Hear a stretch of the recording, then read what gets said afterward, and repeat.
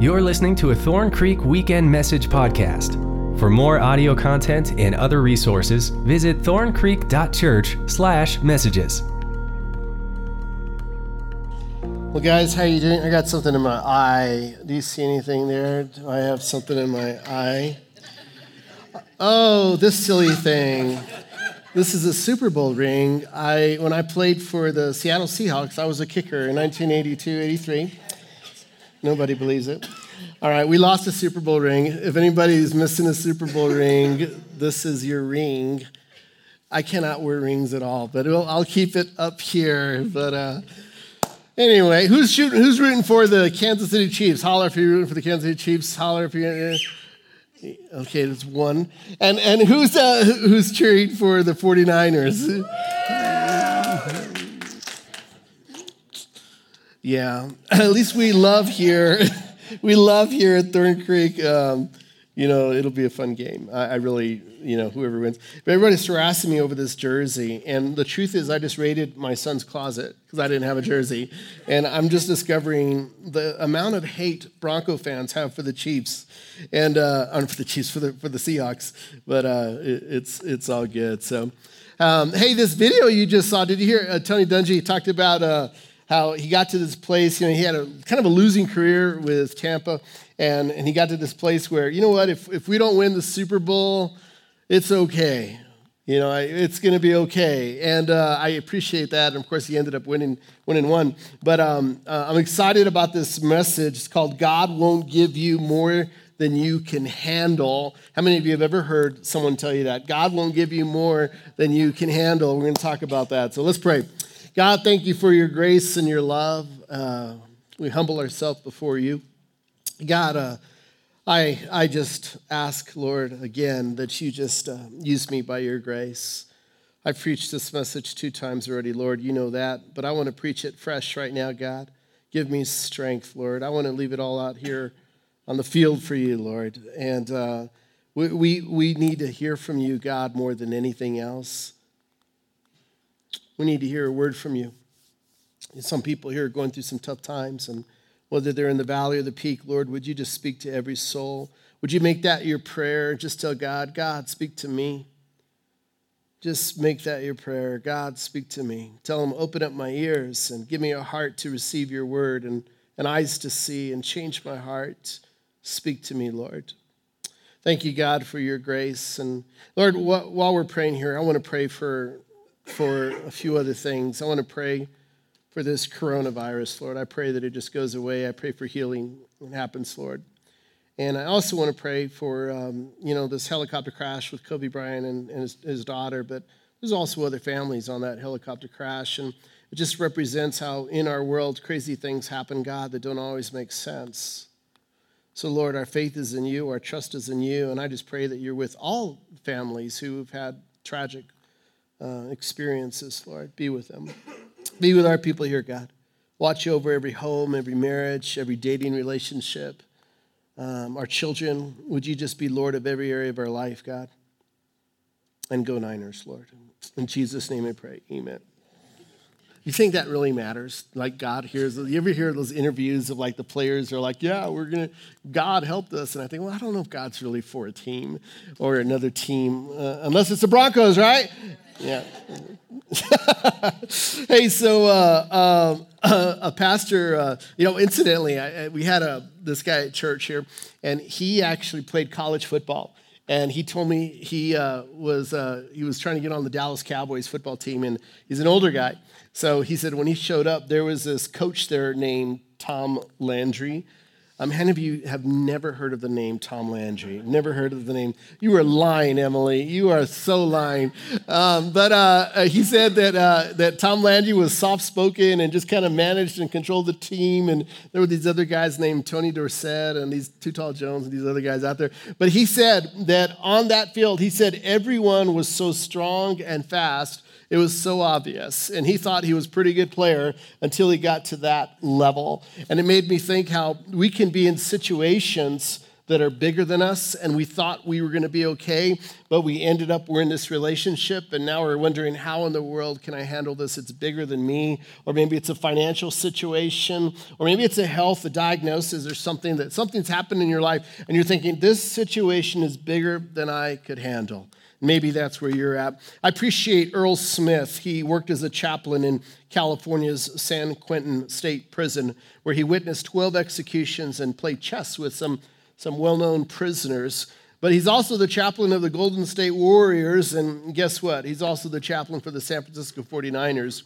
And he said this: I believe that in any ministry, it's important not to just focus on the individual with a spotlight, but also those in the shadow.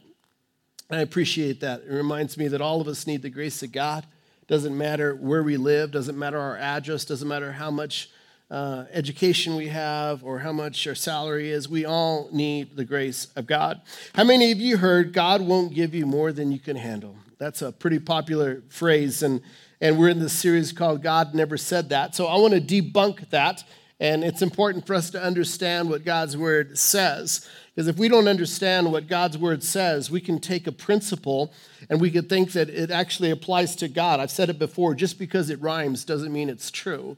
And you can apply something wrong and false to God. So it's important for us to know God's word. So I want to take you to 1 Corinthians chapter 10, because this is where I believe it came from.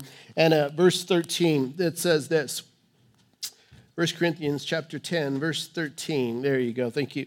No temptation has overtaken you except what is common to mankind, and God is faithful. He will not let you be, what, church? Tempted.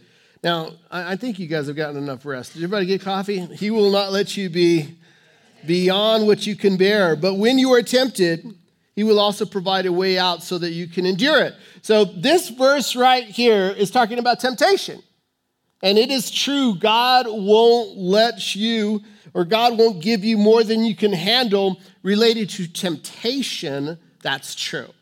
This verse tells us that God is faithful. It tells us that when you're tempted, you will not be tempted beyond what you can bear. God knows what you can handle. But when you are tempted, He will also provide a way out so that you can endure it. So it's a good word related to temptation.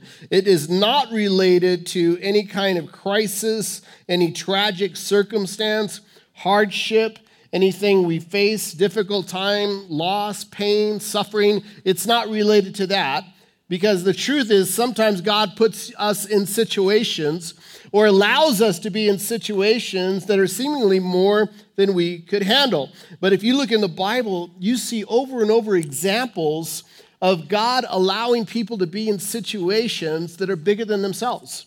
And I think about Moses. When God said, Moses, I want to use you to deliver my people out of Egypt, remember Moses, his first response was, God, you have the wrong address. I'm not a great communicator. I'm not a great orator. I'm the wrong guy, God. You don't choose me. Same thing with Gideon. When God said, oh, mighty hero, Gideon said, who are you talking about? I'm the least of the least of the least. I don't see myself as a mighty hero. I don't see myself as a hero. And God said, I want to use you. So I want to talk about this woman named Esther today, because as I prayed and thought about this, God won't give you more than you could handle, I thought this is the life of Esther. Esther is this incredible woman. She's a Jewish maiden who became queen of Persia and rescued her people from a murderous plot to annihilate them. And you find her story right after the book of Nehemiah. So if you look in the Old Testament, right after the book of Nehemiah, there you find Esther. And the period is right around 539 BC. So here's this woman who gets herself in a situation and finds herself in a situation where she realizes, you know what, this is more than I could handle. And I want to look at that and just kind of unpack her life just a little bit. We're going to go over some verses, but little background here. There was this king named Xerxes. Xerxes is king of Persia, and he is a well-known king And in fact, his reign and the territory that he oversees is enormous. And it involves Turkey and Iraq, Iran, Pakistan, Jordan, Lebanon, Israel. It even encompasses sections of modern-day Egypt, Sudan, Libya, and Saudi Arabia. Huge territory. He is feared. This is a powerful, powerful king. And one day, he had a party. He loved throwing parties. And he was in the middle of partying, and his parties would last for days. And then he said, I want to get my wife, Queen Vashti. Get Queen Vashti over here, and I want to parade her around so that everyone else can see her. And Queen Vashti said, I'm not going to do that. I'm no one's property. I'm not going to. That's what she did. And she said she refused to show up to the party.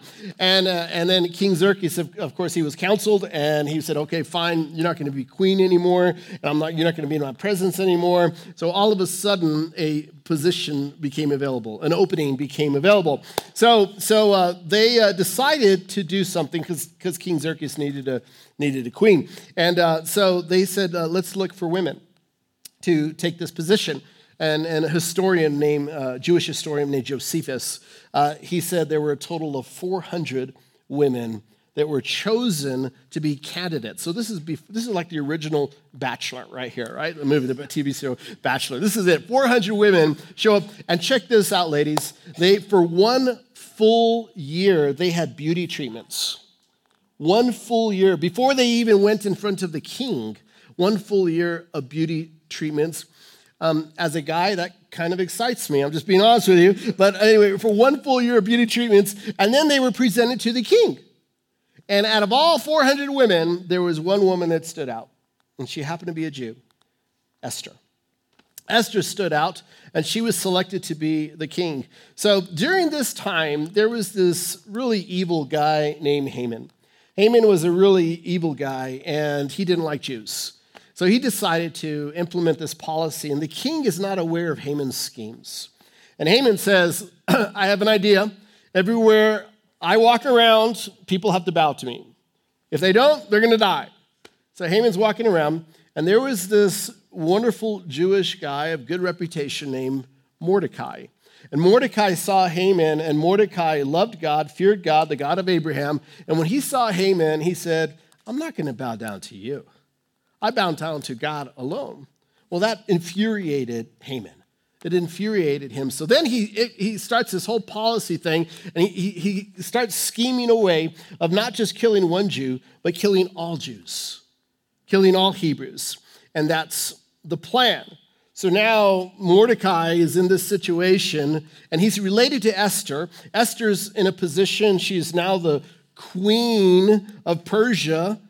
And that doesn't mean the queen and the king sleep together every day. That's not what it means. But she is the person in position, and she sees the king only when she's invited to see him. But we're going to jump in chapter 4, verse 8, because Mordecai has this situation now where Haman wants to kill off all the Israelites, and Mordecai's trying to fix the situation. So chapter 4, verse 8 says this. Mordecai gave Hathach a copy of the decree issued in Susa that called for the death of all Jews. So there it is. He asked Hathach to show it to Esther and explain the situation to her. He also asked Hathach to direct her to go to the king to beg for mercy and plead for her people. So you have Mordecai, and he's using a messenger to get to Esther to say, help. This is a tough situation. I need you to help. Right? So then verse 9 says, so Hathach returned to Esther with Mordecai's message. So then Esther told Hathach to go back and relay this message to Mordecai. So here's Esther's response. All the king's officials and even the people in the provinces know that anyone who appears before the king in his inner court without being invited is doomed to die unless the king holds out his gold scepter.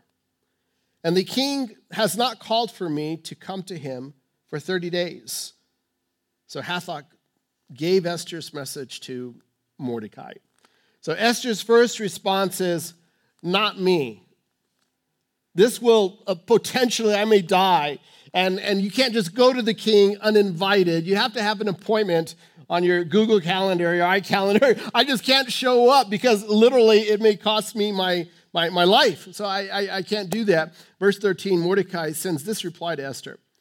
Don't think for a moment that because you're in the palace, you will escape when all other Jews are killed. If you keep quiet at a time like this, deliverance and relief for the Jews will arise from some other place. But you and your relatives will die. Look at this question. Who knows if perhaps you were made queen for just such a time as this? Then Esther sent this reply to Mordecai. Go and gather together all the Jews of Susa and fast for me. Do not eat or drink for 3 days, night or day.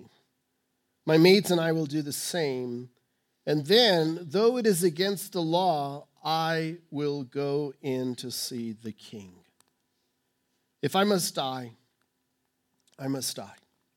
So Mordecai went away and did everything as Esther had ordered him. The thing that's unique about these 10 chapters in Esther is Esther, this book is known for not mentioning the name of God at all in these 10 chapters. But you see God working in the background.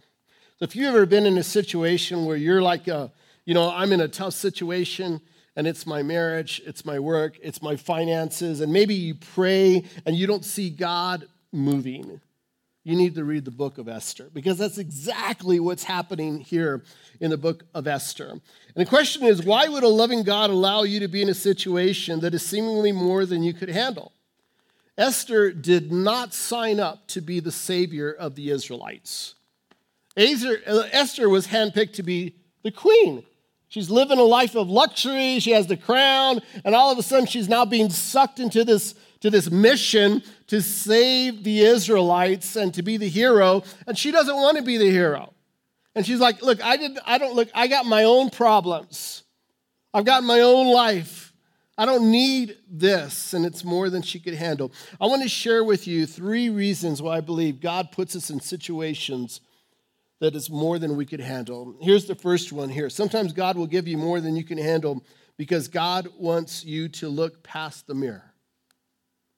See, by nature, we're very self-centered. Even when you come to church, the question is, what's in it for me? Where you go shop, and it's all like, if I'm not having a good experience, I'm not going to come back. We're very self-centered people. Whether you're a Christian or not, typically we're very, very self-centered. In verse 13, Mordecai sends this message to Esther and says, don't think for a moment that because you're in the palace, you will escape when all other Jews are killed. So Mordecai is telling her, look, don't think you're exempt. You're on the list. You may be on the bottom of the list, but eventually your life will be in jeopardy. Turn to the person next to you and just tell them it's not all about you. Can you do that? I know for some of you that felt really good. And for some of you who heard that, I know you're thinking, yes, it is. And you didn't hear that at all. I know you didn't. We know who you are. Verse 14, the question is, Mordecai asked, who knows if perhaps you were made queen for just such a time as this? Let's look at Mordecai for a little bit. Mordecai is related to Esther, and you know what he's doing? He's speaking truth to Esther. Do you have a Mordecai in your life? I mean, is there a Mordecai in your life that tells you stuff like, hey, you know what? You have a real problem with your temper. Hey, you know what? You have a real problem with the words that come out of your mouth. Hey, you know what? You have a real problem with the way you carry yourself. Hey, you know what? You have a real issue that comes out. And do you have a Mordecai in your life that speaks truth and love? How do you handle the Mordecai? Do you shut them down? Do you just argue with them? Do you just tell them, well, you do this? Do you get in an argument with them? Or do you listen? Who's your Mordecai, and how do you handle your Mordecai? See, when you have Mordecais in your life that truly love you, you grow in character. It's a beautiful thing. Mordecai tells Esther, look, don't think that you're going to be exempt. And here's a question. What if you're queen for this time? For such a time as this, what if everything was coming to the head and this is why you're in this position for this specific time? At some point, Esther has to look past her crown At some point, she has to look past her title. At some point, she has to look past her image. John Ortberg wrote a book called Overcoming Your Shadow Mission. Overcoming Your Shadow Mission. And he describes a shadow mission like this. A shadow mission is an authentic mission that has been derailed, often in imperceptible ways. Part of what makes the shadow mission so tempting is that it's usually so closely related to our gifts and passions. It's not 180 degrees off track. It is just 10 degrees off track. So, stay with me. Here's a shadow mission with Esther. Esther is now queen. She has status. She's living a life of luxury. She's now living large. So it's kind of like box check, check, check, check. And she's thinking, this is it. I've arrived. This was God's will for me to have this job, for me to be in this position. This is it. And then Mordecai comes around and says, no. That's all good. But there is a bigger mission than what you're thinking. It's a divine mission. In the provinces know that anyone who appears before the king in his inner court without being invited is doomed to die unless the king holds out his gold scepter. And the king has not called for me to come to him for 30 days. So Hathach gave Esther's message to Mordecai. So Esther's first response is, not me. This will potentially, I may die. And you can't just go to the king uninvited. You have to have an appointment on your Google Calendar, your iCalendar. I just can't show up because literally it may cost me my life. So I can't do that. Verse 13, Mordecai sends this reply to Esther. Don't think for a moment that because you're in the palace, you will escape when all other Jews are killed. If you keep quiet at a time like this, deliverance and relief for the Jews will arise from some other place. But you and your relatives will die. Look at this question. Who knows if perhaps you were made queen for just such a time as this? Then Esther sent this reply to Mordecai. Go and gather together all the Jews of Susa and fast for me. Do not eat or drink for 3 days, night or day. My maids and I will do the same. And then, though it is against the law, I will go in to see the king. If I must die, I must die. So Mordecai went away and did everything as Esther had ordered him. The thing that's unique about these 10 chapters in Esther is Esther, this book is known for not mentioning the name of God at all in these 10 chapters. But you see God working in the background. So if you've ever been in a situation where you're like, I'm in a tough situation, and it's my marriage, it's my work, it's my finances, and maybe you pray and you don't see God moving, you need to read the book of Esther, because that's exactly what's happening here in the book of Esther. And the question is, why would a loving God allow you to be in a situation that is seemingly more than you could handle? Esther did not sign up to be the savior of the Israelites. Esther was handpicked to be the queen. She's living a life of luxury. She has the crown, and all of a sudden she's now being sucked into this mission to save the Israelites and to be the hero, and she doesn't want to be the hero. And she's like, look, I got my own problems. I've got my own life. I don't need this, and it's more than she could handle. I want to share with you 3 reasons why I believe God puts us in situations that is more than we could handle. Here's the first one here. Sometimes God will give you more than you can handle because God wants you to look past the mirror. See, by nature, we're very self-centered. Even when you come to church, the question is, what's in it for me? Where you go shop, and it's all like, if I'm not having a good experience, I'm not going to come back. We're very self-centered people. Whether you're a Christian or not, typically we're very, very self-centered. In verse 13, Mordecai sends this message to Esther and says, don't think for a moment that because you're in the palace, You will escape when all other Jews are killed. So Mordecai is telling her, look, don't think you're exempt. You're on the list. You may be on the bottom of the list, but eventually your life will be in jeopardy. Turn to the person next to you and just tell them it's not all about you. Can you do that? I know for some of you that felt really good. And for some of you who heard that, I know you're thinking, yes, it is. And you didn't hear that at all. I know you didn't. We know who you are. Verse 14, the question is, Mordecai asked, who knows if perhaps you were made queen for just such a time as this? Let's look at Mordecai for a little bit. Mordecai is related to Esther, and you know what he's doing? He's speaking truth to Esther. Do you have a Mordecai in your life? I mean, is there a Mordecai in your life that tells you stuff like, hey, you know what? You have a real problem with your temper. Hey, you know what? You have a real problem with the words that come out of your mouth. Hey, you know what? You have a real problem with the way you carry yourself. Hey, you know what? You have a real issue that comes out. And do you have a Mordecai in your life that speaks truth and love? How do you handle the Mordecai? Do you shut them down? Do you just argue with them? Do you just tell them, well, you do this? Do you get in an argument with them? Or do you listen? Who's your Mordecai, and how do you handle your Mordecai? See, when you have Mordecais in your life that truly love you, you grow in character. It's a beautiful thing. Mordecai tells Esther, look, don't think that you're going to be exempt. And here's a question. What if you're queen for this time? For such a time as this, what if everything was coming to the head, and this is why you're in this position for this specific time? At some point, Esther has to look past her crown. At some point, she has to look past her title. At some point, she has to look past her image.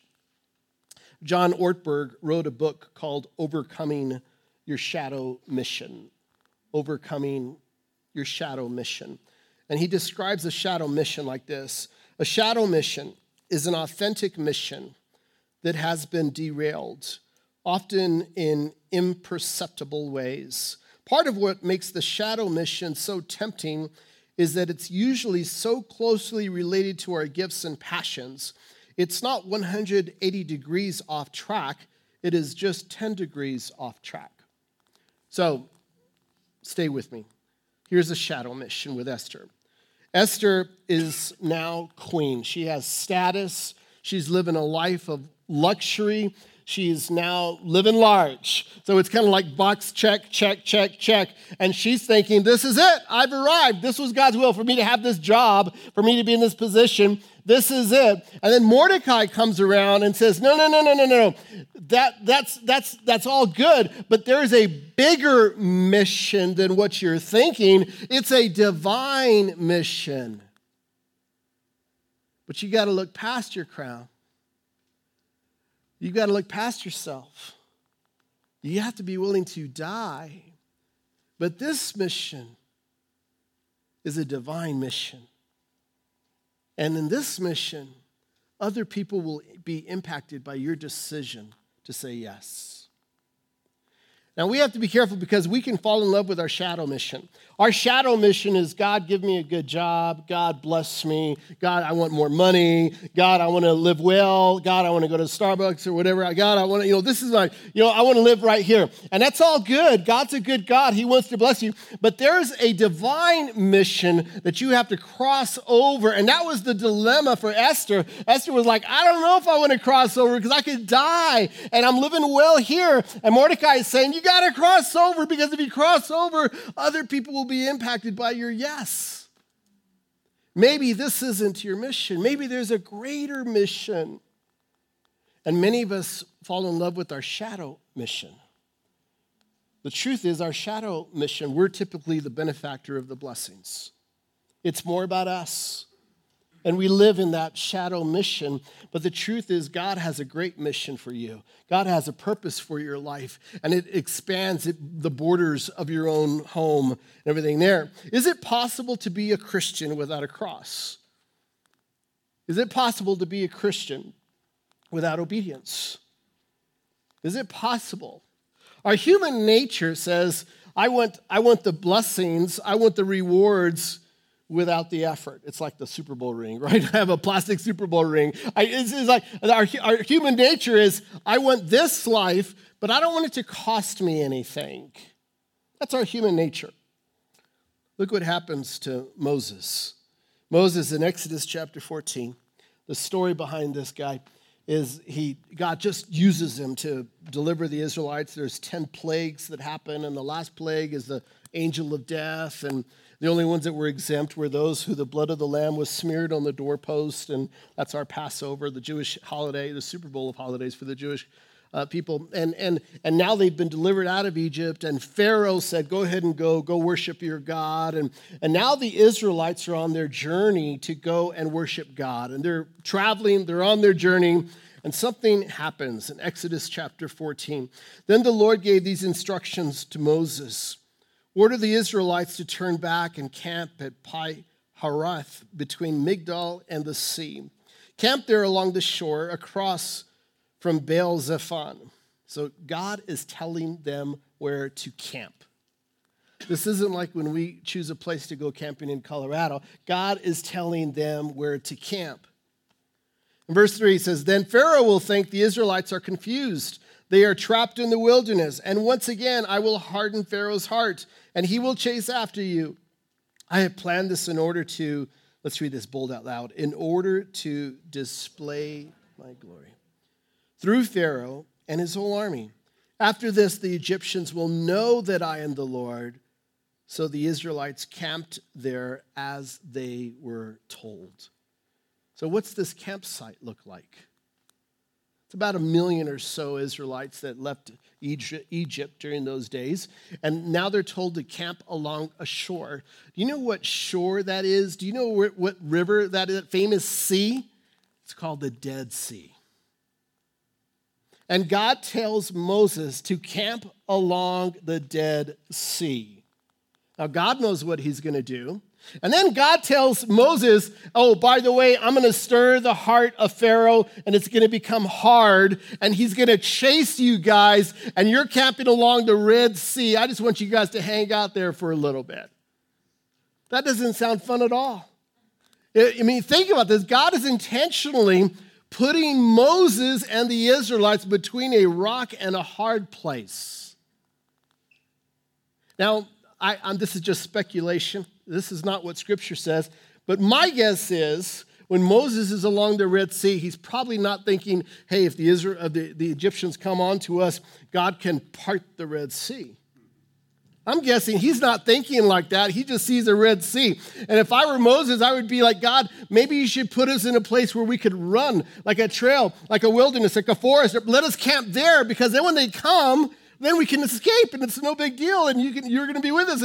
But God intentionally puts them along the Red Sea. See, sometimes God will put you in a position along the Red Sea. Sometimes God will put you between a rock and a hard place to display his glory. Sometimes God will do that. And when you're in that spot, you're thinking, why am I in this situation? I don't understand why I'm in this situation, and this doesn't feel right. But let me just tell you, sometimes the blessings are found between the rock and the hard place. Sometimes the miracles are found between the rock and the hard place. It's that time when you're unemployed or that relationship, or you're facing that wall where nothing is happening and your faith is there, but nothing is happening. You're wondering, God, where are you? And sometimes God just lets things happen because it's a matter of his timing, and God's going to do a great thing. And Scripture tells us that God put Moses between a rock and a hard place to display his glory so that all of the Egyptians and Pharaoh will know that there's no other God like God. And what happens? It's a famous story. Songs have been written about it, where the Red Sea is parted. Moses arguably didn't think that was an option. Sometimes we can put God in a box and we're in a tough situation and we think, oh, there's no way I can be out of this situation. Oh, I need more money. If I had more money, things would be different, or whatever it is. And we put God in a box, and God just wants you to surrender to him and trust him. And the sea is parted. The waves are held back. And Scripture says Moses and these 1 million or so Israelites walked through the Red Sea on dry ground. That miracle is a famous miracle. And it never would have happened if Moses didn't say, yes, Lord. I'll camp along this shore, and I'll wait there. He was willing to do that. Number 2 is this. Sometimes God will give you more than you can handle because God wants you to cry out to him from the bottom of your heart. Sometimes. There's certain times in our life, and you know what they are. Have you ever been in that situation where you're on your knees and you're like, God, I need you. I need you to work, God. I need a miracle. I don't know what else to do, God. I need you to work in my life, in my relationship. I need you to work in me. God, I want you to deliver me. Have you been in that situation before? God hears those prayers. He knows when it's really coming from the bottom of your heart and when it's not. God knows the difference. He'll never turn away a broken and a contrite heart. Verse 15 says, then Esther sent this reply to Mordecai, go and gather together all the Jews of Susa and fast for me. Do not eat or drink for 3 days, night or day. My maids and I will do the same. She's talking about fasting. This is the closest you see in all the book of Esther of her praying, of God involved in this. And it's a 3-day fast. Have you ever gone without food or drink as a fast before the Lord? Tough circumstances have a way of drawing you to your knees. There was a guy who, many years ago, he attended Thorn Creek, and he had a problem with alcohol. And I knew it, and other people knew it. And one day, he was showed up during the week, not on the weekend of church, but during the week. And he showed up, and I could tell the guy had been drinking that morning. And I said, hey, brother, I want to pray for you. And I got all of our pastors, and we came around him, and we laid our hands on him while he was drunk. Now, if you're drunk, if you're intoxicated, the last thing you want is a bunch of pastors around you. I know it, but I just felt like God wanted me to do this. So we laid our hands, and we prayed over the guy, and I can tell he was hearing the words. You can tell where he was at, what his alcohol level, but we were just praying that God would deliver him. I was at Starbucks a couple of days ago. I go there quite often, actually. That's just a confession. But anyway, I was Starbucks, and I ran into a pastor friend. And the guy that we used to pray for, his cousin was sitting with my pastor friend. And then he said, Reuben, you don't know this, but this guy's the cousin of so-and-so. I said, oh, man, how's he doing? He goes, let me tell you something. He goes, when he was at Thorn Creek, he attributes... He said he's been clean now ever since Thorn Creek. And he said he attributes being clean to his time at Thorn Creek Church. That's what he said. Yeah, you put your hands together. Praise the Lord. Isn't that beautiful?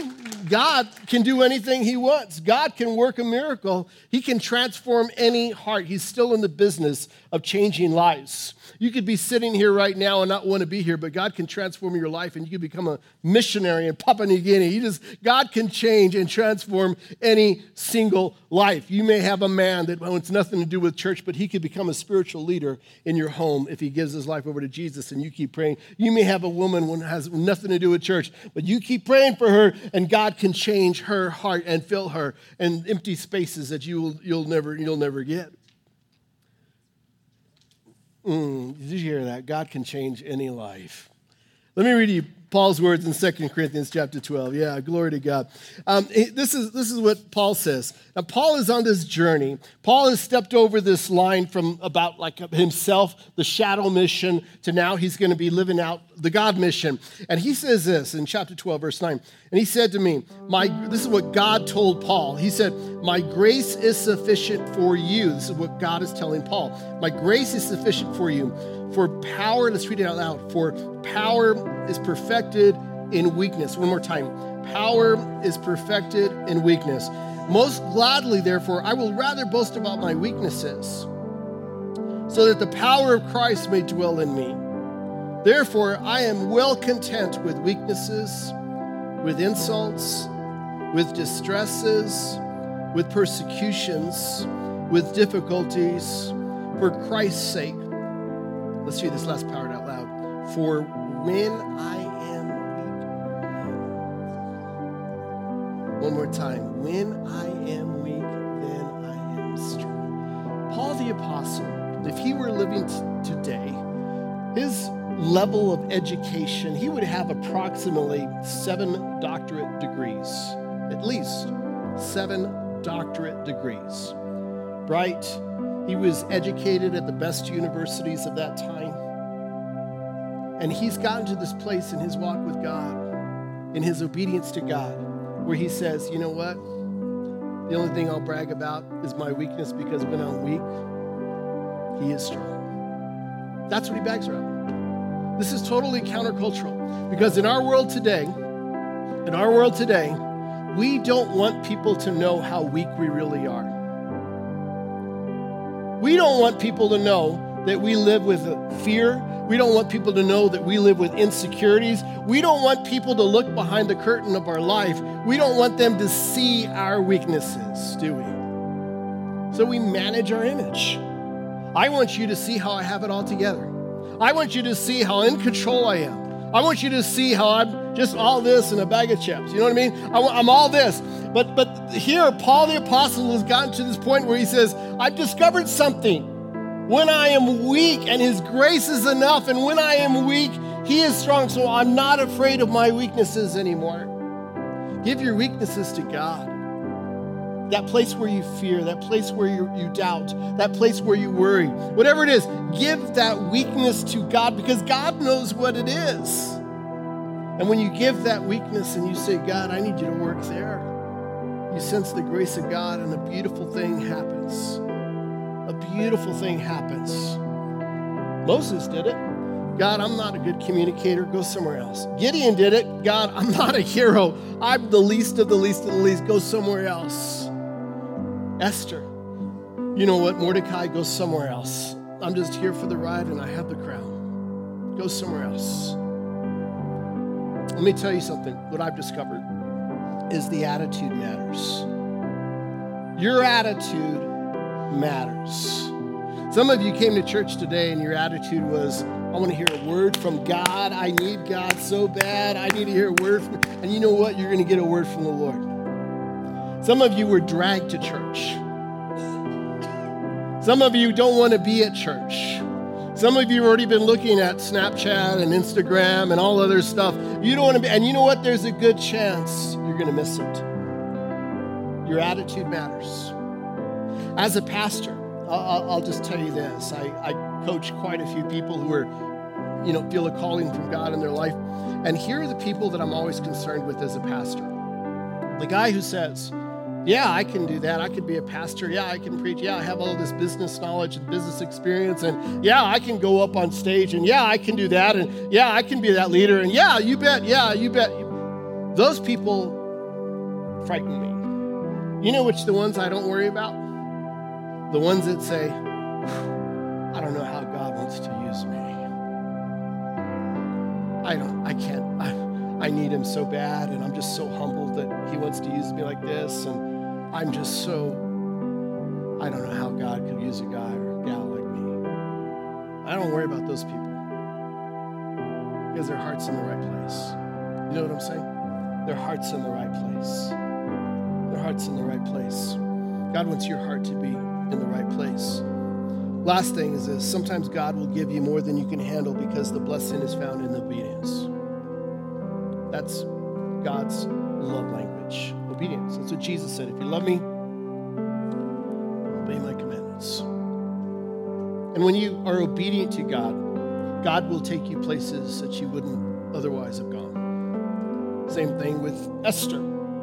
Esther's like, I don't know if I like my shadow mission. It's really cool. And you're asking me to leave that and go to the unknown where I potentially may die. In fact, that's what she says in verse 16. And then though it is against the law, I will go in to see the king. If I must die,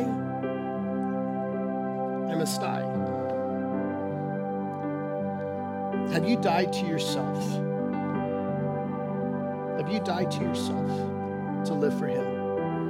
That means there's no pulse for your preferences. It's not about you anymore. Have you died to yourself? I was working with this guy, and he's kind of an interim pastor. He goes in and fills pulpits where the pastor is not there kind of thing. But he comes from the business world. And in the business world, he was a trainer. He worked with Fortune 500 companies. And he's the guy who was on stage at seminars and conferences and training events. He would go to the hotel where the companies would come together, and he was the guy on the platform. Charismatic, great communicator, fun, kept the crowd engaged, just a really good communicator. So what he's been doing is he's been taking that now, and he's asked to speak at churches as the pastor, and he's taking that and he's basically applying what he learned in the business world to the church world. And I'm meeting with him, and the Lord just gives me insight into this guy. It's not a question about his talent or gifts. And I tell him, I'm not going to tell you his name, but I told him, you know what your problem is, bro? You haven't died to yourself. And he just looked at me like a deer in the headlights. And he said, Ruben, nobody's ever told me that. He goes, you're exactly right. You're exactly right. I saw all that talent, and it is talent. And I thought, what if? What if he left this shadow mission and died to himself and stepped over into that divine mission? I think God could use him even in greater ways. Jesus said this in John chapter 12. Very truly, I tell you, unless a kernel of wheat falls to the ground and dies, it remains only a single seed. But if it dies, it produces many seeds. So Jesus is talking about his resurrection. But Jesus is also talking about potential and the human heart. If I had a seed in my hand right now, and whatever kind of tree or plant it would be, and if I just put it up here in my Bible, would it have any power at all? Nothing. Nothing. But Jesus is saying, hey, here's this. When you plant the seed and you put it underground and you cover it up with dirt, and you nurture it and give it the right amount of water, that seed that's underground will be activated when it dies. And the full potential of that seed will not be realized until it dies. The full potential of that seed will not be realized till it dies. Are you hearing me, church? When you die to yourself, only then the full potential will come out of the dirt, and you'll be that person, and God will use you, and you'll cross over to the divine mission and know God's will for your life. But it will not happen until you die to yourself. Because you could spend your whole life going to church in the shadow mission, never dying to yourself. But your full potential happens when you say, God, I want to die to myself, and I want to live for you, and I want to surrender myself. It's no longer about me. It's no longer about my way. You do that, and I'm just going to tell you, the people in your home will notice it. When you die to yourself, your words will be different. What you say, your friends, your dating life, your marriage, whatever, it'll be different. It'll look different. When Jesus was on his way to the cross, there's a famous garden where he said this famous prayer. It's called Gethsemane. And in Matthew chapter 26, it says this, then Jesus went with his disciples to a place called Gethsemane, and he said to them, sit here while I go over there and pray. Another gospel says they fell asleep. Right? He said the spirit is willing, but the flesh is, remember? Flesh is weak. Verse 37, he took Peter and the two sons of Zebedee along with him, and he began to be sorrowful and troubled. Then he said to them, my soul is overwhelmed with sorrow to the point of death. Stay here and keep watch with me. Jesus is about to go to the cross. He knows the cross is in Jerusalem. He knows he's about to be the sacrifice for the sins of the world. He's about to reconcile the wrath of God with humanity, and he's about to be the mediator of mediators, the sacrifice of all, and he's got to go through the cross. He knows that his blood is going to be shed as the Lamb of God who takes away the sins of the world. And he's thinking about that cross. He's thinking about the pain. Now, Jesus was 100% God, and he's 100% human. Great mystery. It's important for us to understand theology. He's both. And in this passage, you see his humanity. He says, my soul is overwhelmed with sorrow. If you've ever been overwhelmed with sorrow, you just need to know your Savior sees you, and your Savior knows what that feels like. Verse 39 says, going a little farther, he fell with his face to the ground and prayed, my Father, if it is possible, may this cup be taken from me. Now here's the humanity of Jesus. You see it right here in this verse. Jesus is, he knows the cross. He knows everything. He knows his purpose. He knows his divine mission. And he's just kind of thinking about his shadow mission a little bit. And he's thinking, you know what? We're in the 11th hour, and God, Father, if you have a plan B that you haven't disclosed yet, this is a good time to bring it out. Because if there's another way besides the cross, if there's another way that doesn't involve nails going through my hands and my feet, if there's another way that doesn't involve you being separated from me, if there's another way,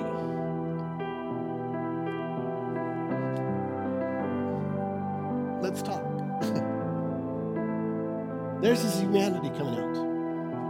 And look what Jesus says. You can see him just process. And what does he say? The last great words. Yes, or yet, not as I will, but as you will. Here's what he's saying. If I must die, I will die. Same thing with Esther. Same thing. And Jesus is saying, but you know what? That cup, it's greater than I could bear. My soul is overwhelmed. But you know what? May your will be done and not mine. It's an incredible example for you and for me. When we say, you know what, God? I don't understand why I'm between this rock and this hard place. I don't understand why you're not moving right now. I don't understand what's wrong with him. I don't understand what's wrong with her. I don't understand why I'm in this crisis. I don't understand why I'm in this situation. I don't understand why you're making me camp along the Red Sea. But God, may your will be done and not mine. Can you get there? Woo! You do that, there's something inside that happens. God says, all right, now you're ready. Now you're ready. Let God just plant you under that dirt. Let him plant you under that dirt. Let him plant you. And he'll cover up some dirt over you. But your true potential will come out. That true potential will come out. Jesus, thank you for your grace and your love. You're so good. Thank you for the way you moved in this service, God. I've sensed your presence. Maybe you need to ask Jesus into your heart. Maybe that's your first step, but you just say, Jesus, come into my heart. Be my Lord and Savior. Forgive me for my sins. I give you my whole life. Others of you, maybe you're between the rock and the hard place. Maybe God has told you, I want you to camp along the Red Sea. Maybe you need to say this, God, not my will, but your will be done.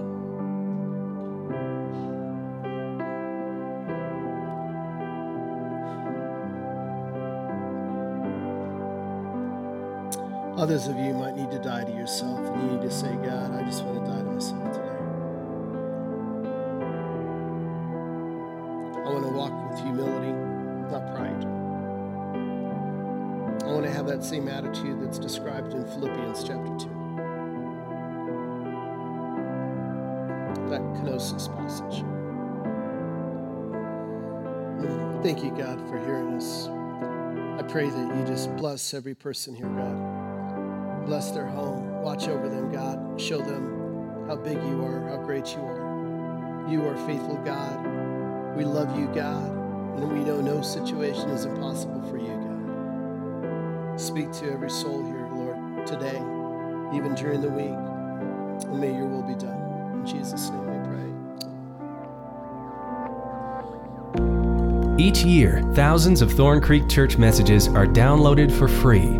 This ministry is generously supported by Thorn Creek Church members and listeners like you. If you'd like to support this ministry, please consider making a tax-deductible donation by visiting thorncreek.church/give.